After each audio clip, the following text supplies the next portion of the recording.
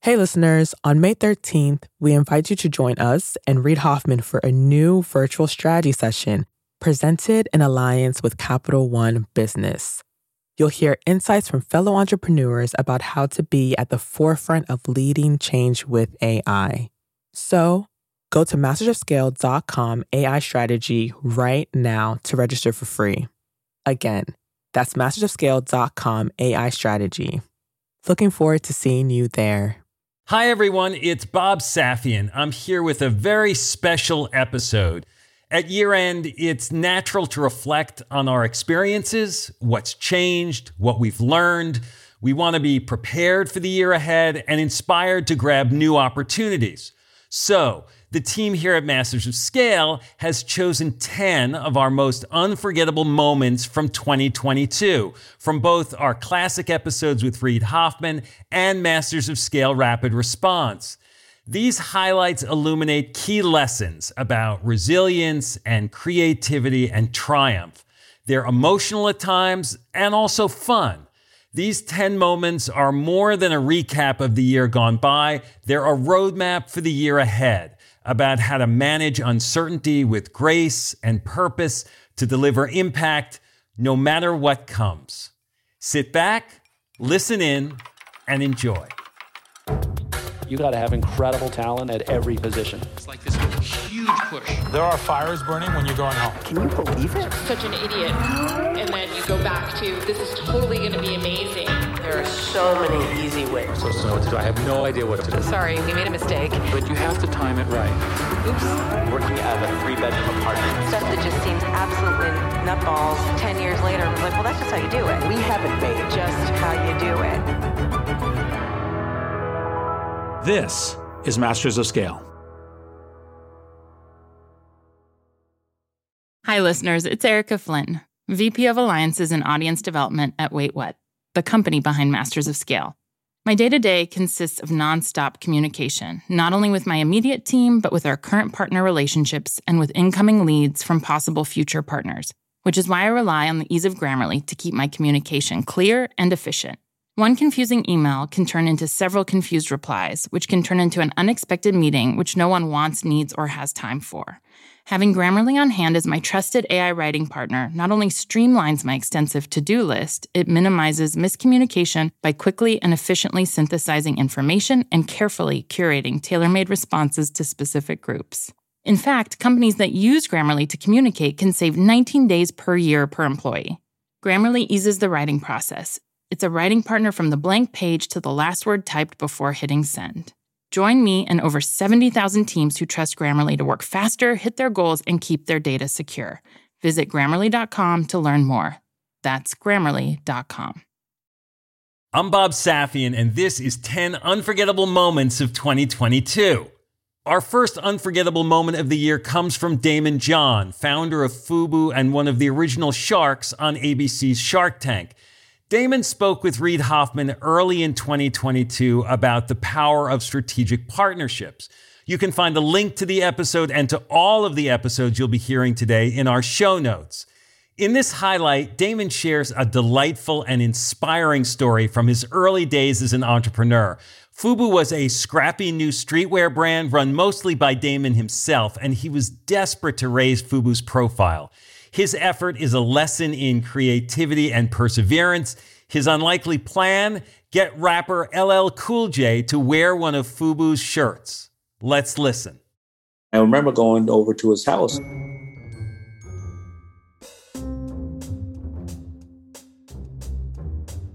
And he was leaving. He's moving to LA because he was going to go shoot a show called In the House. I didn't know him that well. But I waited out there with my partners for about 4 or 5 hours. Daymond and his partners didn't have a pitch deck or a lengthy endorsement contract to sign. They had a t-shirt, and they wanted LL to put it on. He came outside, and I asked him, could he wear the shirt and take a picture? And he said he couldn't because he was going on to a show, and he had sponsorship opportunities from Nike and Adidas and all these people. And if he wore my shirt, he's going to have to turn down millions of dollars.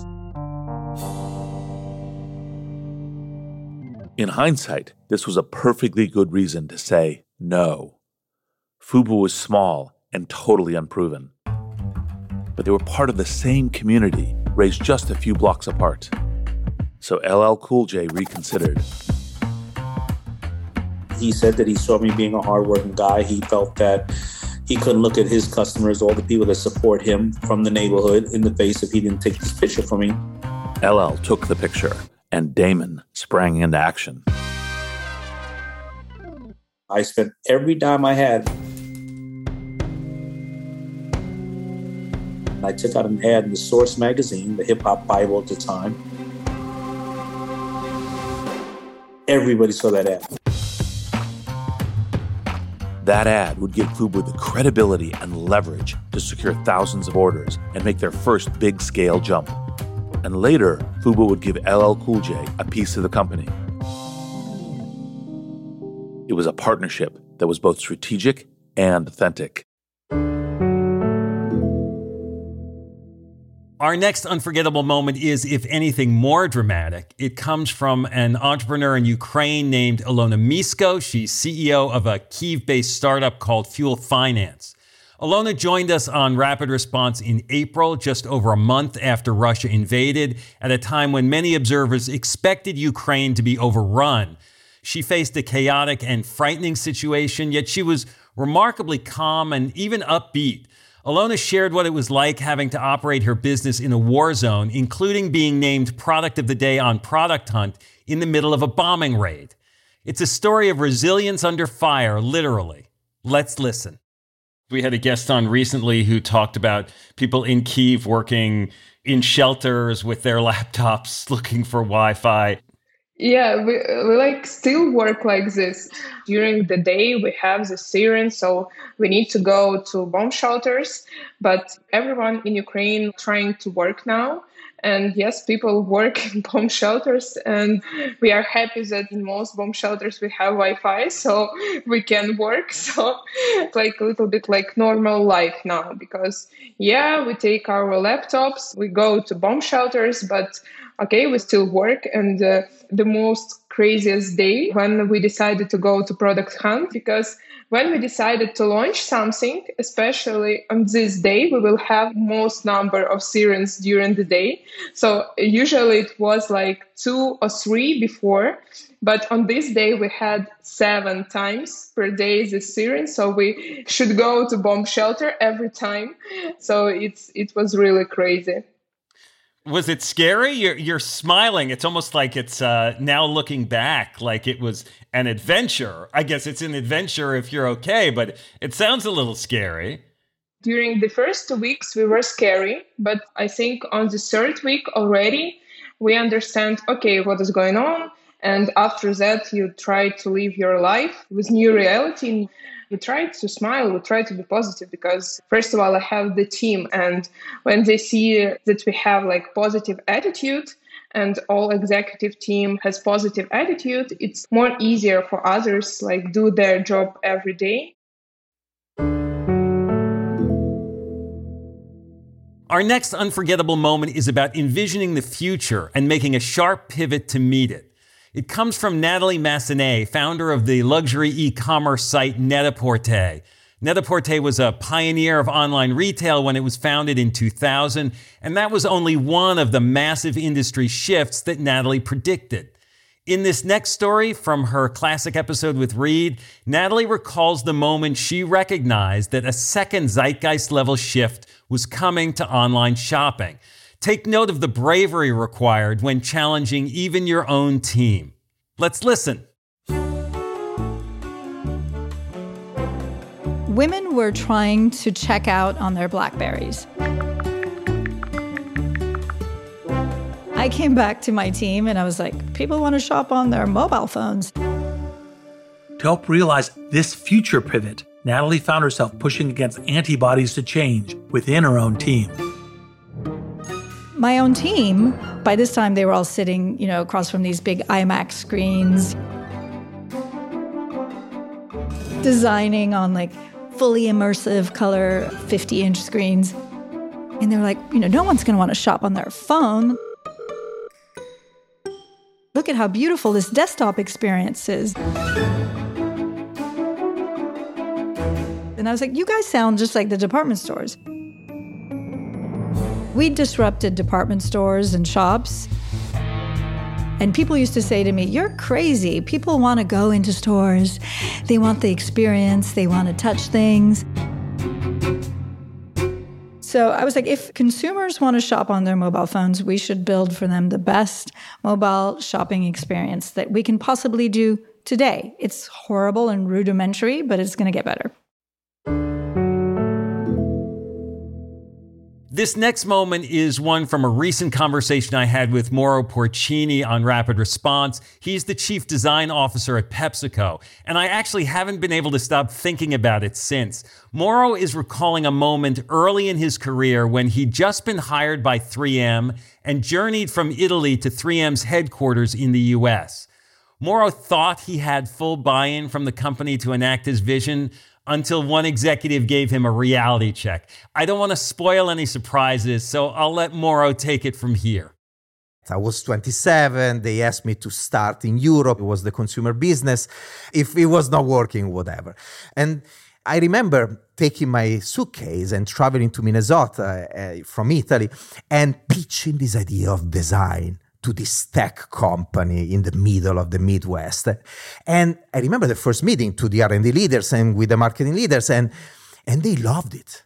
I was so excited. I was like, yes, they get it. It's going to be easy. I was 27, full of enthusiasm. And I remember going to the office of the executive sponsor of this initiative. His name is Mo Nosari. He was the EVP of the consumer business of the company, one of the most powerful person inside that organization back then. And I go to Mo and I tell him, look, Mo, it's amazing. Our design vision is appreciated by everybody. So he was there on the other side of this big desk. He looks at me and he's like, with his serious face, he says, they're all lying to you. I'm like, Mo, no. You are not in the room. I tell you, they are not lying to me. There was enthusiasm. And Mo looks at me again and is serious. Again, he repeats, I'm telling you that they are all lying to you. He told me, look, imagine you are in a gallery. Well, Mauro, you and design, you're one of the paintings, and the people are not buying you. They're buying all other paintings. I know because I gave them the money, and I know what paintings they're buying. They're buying the latest HR initiative or the new plant in Florida or whatever. They're not investing in design. That changed my life. That really helped me understand a major blind spot that I have. And after that, I developed a technique to understand who was with me and who was not with me. So the technique I developed is very simple. Every time I pitch something, I ask people a sort of sacrifice, a commitment. Most of the time, I ask them money. Give me the money. Invest in people, in resources to run the projects. Sometimes in business, conditions hit that you can't avoid, that disrupt everything you've planned.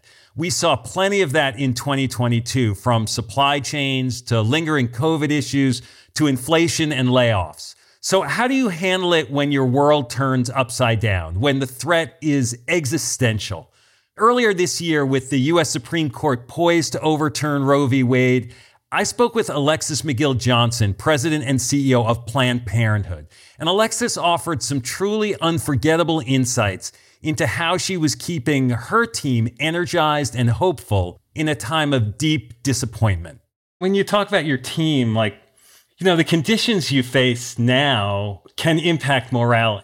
I guess it can be hard to sort of keep spirits up when you're losing ground in some legal and regulatory areas. How do you keep your team, that human motivation side, positive in the organization? How do you keep your own spirits up and engaged when things aren't going your way? My favorite quote by Alice Walker is a poem called "Hope is a Woman Who Has Lost Her Fear." And I think about that a lot. I've meditated. It's sitting up on my wall right now because I think that's who we have to be right now. We have to be fearless. We have to be unapologetic. And we have to hold, I think, two really important things. We have to hold both the notion that we will be the leadership of Planned Parenthood when Roe is likely overturned or gutted irrevocably. So what does it mean to preside over some version of the end of Roe? How do you kind of address that from a heart space? while you were fighting feverishly to do everything you can to leave it all on the field.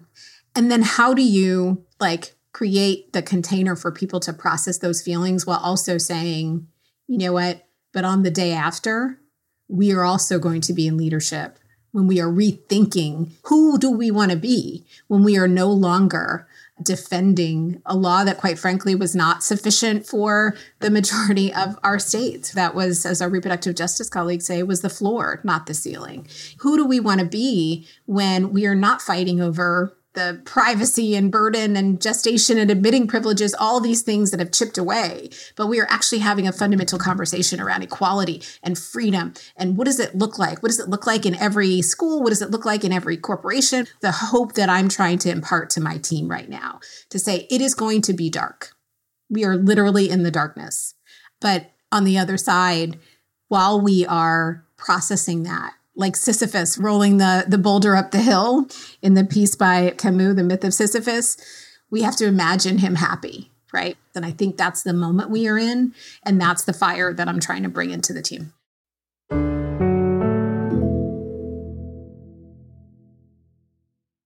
Hey, listeners, it's Jodine Dorsey, the VP of Live Events at Wait What, the company behind Masters of Scale. I am constantly tasked with reaching out to teams across a wide spectrum of professions and the vastly different personalities that go with them. Grammarly helps me quickly shift tones to better communicate what I want to say and saves me valuable time in the process. Our upcoming Masters of Scale Summit event features top-tier speakers from CEOs to founders to political leaders. Grammarly's ability to produce on-brand writing helps me properly prepare for each and every thought leader I interact with on stage. It lets me generate the most exciting specialized content for our audience. In fact, teams that use Grammarly report 66% less time spent editing marketing content, which I've seen firsthand with my Summit team. Join me and over 70,000 teams who trust Grammarly to work faster, hit their goals, and keep their data secure. Visit Grammarly.com to learn more. That's Grammarly.com. We're back with 10 unforgettable moments from 2022. If you're enjoying this episode, you can share it with friends right now in your podcast app. And if you have your own favorite moments of 2022 from Masters of Scale, let us know. Find us on social media or send us a message at hello@mastersofscale.com. One aspect of 2022 that's been impossible to forget is the plunge crypto's taken in the past year. Well before the recent FTX implosion, Reed and I discussed crypto's future in our July edition of Need to Know. The lessons here are about dispassionately separating positive and negatives when emotion is running high. Let's jump in. So I want to ask you about the crypto world. We've seen heavy price corrections, some people calling it a crypto winter. You talked to me a while ago about the debate among Silicon Valley investors between AI and crypto, like what's going to be the defining tech of the next era. And in recent weeks, it seems like the market's answered that question. It's not crypto. For all the promise of Web3, it's too early. Where do you sit on this? Did hyperbole get ahead of practical application, or are we overcorrecting on the fear side? You know, it's funny because I listen to both sides. I got one side's it's all equities that have no value and backing that people are buying. And then the other side, which is this is the fundamental new platform that has been missing for how you evolve the internet, that it will touch a number of really key things. I go, well, actually, in fact, weirdly enough, since they seem in opposition, both are right. The crypto bulls are right because this is a fundamental new technology application. I do think it'll affect things like identity and payments and financial systems and art and creativity and everything else on the internet. And I think you already see some of it, even though the use cases are tiny and have yet to really grow. And then on the other hand, I'd say, but is the bulk of the speculation around these crypto tokens, do a bunch of them look like pump and dump sorts of schemes? Yep, a bunch of them do look that way. There's important values for the future of our financial society on both sides. And the real thing is reflecting what's really good about how we shape our society. And it's both, not one or the other. So therefore, that nuanced set of how you shape it is really important. So I'm still very bullish on crypto overall in the long term. I think that correcting kind of what the immediate value of these things is, I think is a good correction. Our next highlight is from entrepreneur, politician, and author Stacey Abrams. In Stacey's episode with Reed, she shared a lesser-known chapter of her life, her time as a business owner, Stacey's story on working with a co-founder, and the lessons of leveraging their complementary skill sets was one of our most memorable of the year. Here's Stacey. We went to Kotzebue, Alaska. And we're fly fishing. We're doing she fishing in a catch and release area in Kotzebue. It was cold.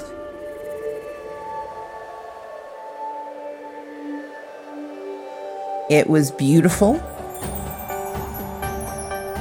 I'm in the water. I'm casting fast and reeling in even faster. That's Stacey Abrams. You probably know her as a leading voice in American politics. But the story she's telling is a window into her parallel life as an entrepreneur. In 2006, Stacey and her friend Laura Hodgson co-founded a small venture called Insomnia Consulting. Now, they found themselves north of the Arctic Circle, trying to win a new client. That would be the Alaska Native Corporation, or NANA, representing local indigenous communities. Our guides are members of the Inupiat tribe that own the NANA Corporation. And so we're out there, and one of the gentlemen came up to me and he was going to gently correct my casting. And I said, no, I know what I'm doing. My dad is an avid fisherman, so I know how to fish. But her guide pointed out the obvious flaw in her argument. He said, well, you're not catching any fish. I'm like, I don't want to catch the fish. It's cold in this water, and I just want to give it a requisite amount of time and then get out. But out of graciousness, because I am Southern, I caught 3 she fish. I demonstrated my prowess with the rod and the reel. I released the fish, and I got out of the water. I'm back on the boat. I'm reading the book I want to read, and Laura is still in the water. And she is catching and releasing, and her she fish count is, rising by the moment. And they lean over and they said, she's really good. Is she going to stay out there all day? And I'm like, Laura's going to stay out there until you tell her to stop. Despite the frigid temperatures, Stacey's co-founder was determined to be the queen of the she fish. I think that was one of those moments where in the cold of Alaska, I saw encapsulated who we are. I want to get the mission done, and Laura is relentless. We refer to ourselves as yes and but. She is yes, and I then go, but. This fishing tale could be a modern fable of entrepreneurship. On the one hand, Laura, relentless pursuit of a goal and a willingness to stay in the icy river no matter what. On the other hand, Stacey, who said, get the job done fast and get the heck back on the boat.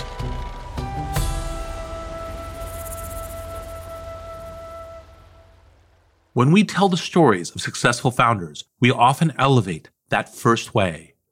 We say, be competitive, tenacious, the last one in the water. But look closer. Stacey's approach is not just viable, but ruthlessly efficient. She knew her goal was to win the client, not catch the most fish. So she marshaled her resources where they mattered most. Both approaches are valid, and both Stacey and Laura would go on to become scale leaders. As yes and but, each would have a different challenge in front of them. Our next unforgettable moment is about gratitude and about impact. With COVID-19 seemingly fading as a lethal threat in much of the world, it's easy to take for granted the incredible achievement of COVID vaccines. The next story is from someone who worked tirelessly to get those vaccines into the world, Moderna CEO Stéphane Bancel. Here, he shares with Reed the moment he learned that Moderna's mRNA vaccine trials were a success. And then it was in November, the day before we announced the data publicly. It was on a Sunday. We have an independent safety monitoring board met and reviewed the blinded data with placebo and so on. I was not at that meeting, but were informed after of 94% efficacy and so on, which was crazy. And we spent 2 minutes just with my team once we disconnected the other members, just to think, okay, what do we do and so on. And then I was at home, it was on a Sunday, and I called my wife and my girls, and I just started crying, and we had a big kind of family hug, everybody crying like little kids, I was just so happy because what went through my head emotion-wise and so on was, we were going to be able to help a lot of people. Yeah, no, and clearly. And then what was getting your own first dose like? So it was surreal because in the 10 years before, I never thought, and I hope I will never need a Moderna product because we're working on cancer drug and drug for people with heart attacks and rare genetic disease, all very bad stuff. And what was very special is I went with my wife and the nurse were very nice because the nurse were vaccinated before us. And so they were super thankful when they realized I was the CEO and so on. And I started the company and everything. And so I said, do you mind if I got the shot at the same time as my wife? They moved the partition and so on to put the two chairs together and we talking to each other. I took my wife's hand and we both literally on respective arms got our shot. Not all of our favorite moments of the year had to do with recent history. In this next story from Bill Ford of Ford Motor Company, we're going back in time, though not all the way to 1903 when Bill's great-grandfather Henry Ford founded the company. Instead, we're digging into Bill's efforts over the last few decades, refounding parts of the organization that had become outdated. One of the most glaring examples is the River Rouge plant, or as Bill refers to it, the Rouge. Once a symbol of modern automation, the Rouge had fallen into disrepair, polluting the land and waterways surrounding it. Bill wanted to transform it into a model of environmentally responsible manufacturing. Here's how that happened. Some things were very high tech, like we use the paint fumes, which are especially noxious. We captured them to power a fuel cell to power the plant. We used things that were very low tech, like we had Michigan State come in and they did a field of phytoremediation where they planted swales of grasses which would suck up all the heavy metals. And what would come out the other end is drinking quality water. Imagine that versus giant PVC tubes of junk that are dumped directly into the Detroit River, and the fines we would have had to pay to do that. And all this was a field of very attractive plants, about as low-tech as you could get. Same thing with the parking lot. Instead of having sewers and everything puddle up, we just did permeable pavement. So everything just went right into the ground, and there was no runoff and all the nasty things that goes with runoff. And then we did, at the time, the world's largest green roof. This green roof is, by itself, a feat of engineering. It covers 10.4 acres. That's about 8 NFL football fields. 13 different species of vegetation grow on the roof and create a habitat for nesting birds.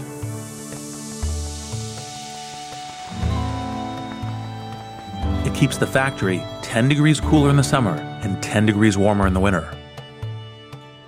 Its very existence created a foothold for the green roof industry in North America.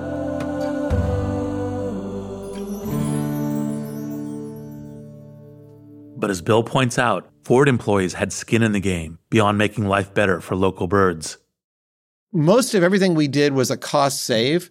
It was also very important to humanize the place, not just make it green. So we opened it all up with natural light. Not surprisingly, our employee satisfaction went up dramatically working there. So absenteeism dropped, and all the things that we worry about as employers got better. In the end, it was a huge success, and other automakers came to study what we had done. Interestingly, just like they had done 100 years prior to study what my great-grandfather had done.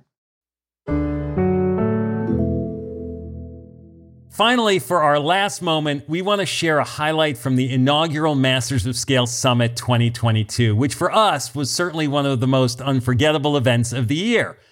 I was joined on stage for a session on creating culture by Angela Ahrendts of Apple and Burberry, Dara Khosrowshahi of Uber, and former Google CEO Eric Schmidt. This snippet has Angela and Dara comparing Angela's transformation efforts at Burberry and at Apple. While the tactics were different, what connects them is Angela's clarity and her passion. I mean, Angela, you had to do a turnaround at Burberry and had some difficult kinds of conversations not unlike Doris talking about. Mm-hmm, mm-hmm. Yeah, and I think like you said, you pull everybody together, you got to be transparent, and you can tell by looking in the audience at your top 100 who's going to be on your team and who's aligned to your strategy and vision, and not mine, by the way, the one the team had put together. And funny, my first offsite at Burberry, literally, 3 days in, and I looked out in the audience and I said, I can tell you right now who's not on board, and I am very happy to give you an incredible package, will be a great reference for you, but everybody needs to be 100% in or we're not going to win. I'm curious as to what Eric said. For Uber, it was pretty clear as a turnaround. For coming into Apple from Burberry, it wasn't. Did you have to state whether this was a turnaround or keep going the way you're going, et cetera? Did you have to put that down? Yeah, no. I said the opposite. Okay. I said, again, the most successful retailer on the planet, 5 times the productivity of any of its closest peers. And so, no, I had to honor and respect what was built and say, might sound odd, but I don't know what to do. So together, you're on the front line. And that's why we're going to put all these communications in place so you can tell us and you can problem solve. And so almost the opposite. And I said, I know there's things we can do better inside of the store. So what are those? And I know that, we actually did a huge crowdsourcing exercise with, and the teams kept growing as we were rolling out more stores. And we said, in order to inform the new in-store experience, we asked them over the course of 6 months, what did they feel Apple should be doing more of in their community? And that's when that informed the whole experience. But it involved them. So then when you launched it, you could ramp up to 20, 30,000 sessions a week, and they owned it because they were part of creating it.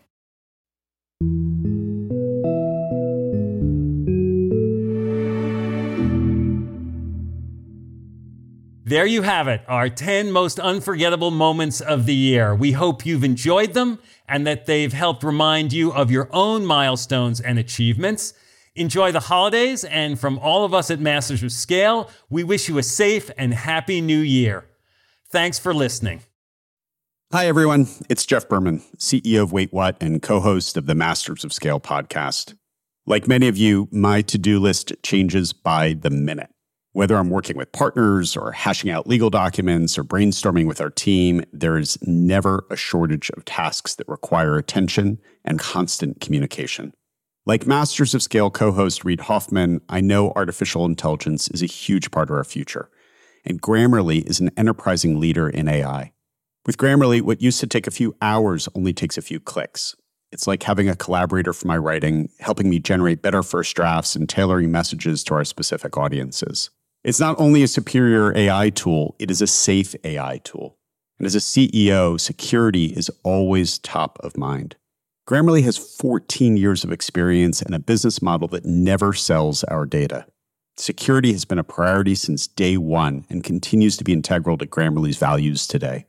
Join me and over 70,000 teams who trust Grammarly to work faster, hit their goals, and keep their data secure. Visit Grammarly.com to learn more. That's Grammarly.com. Masters of Scale is a Wait What original. Our executive producers are June Cohen, Darren Triff, and Jordan McLeod. Our head of content and production is Lori Hoffman. Our producers are Adam Skuse, Catherine Clark-Gray, Alex Morris, Tucker Legursky, and Chris Gauthier. Our editor-at-large is Bob Safian. Our music director is Ryan Holiday. Original music and sound design by Eduardo Rivera.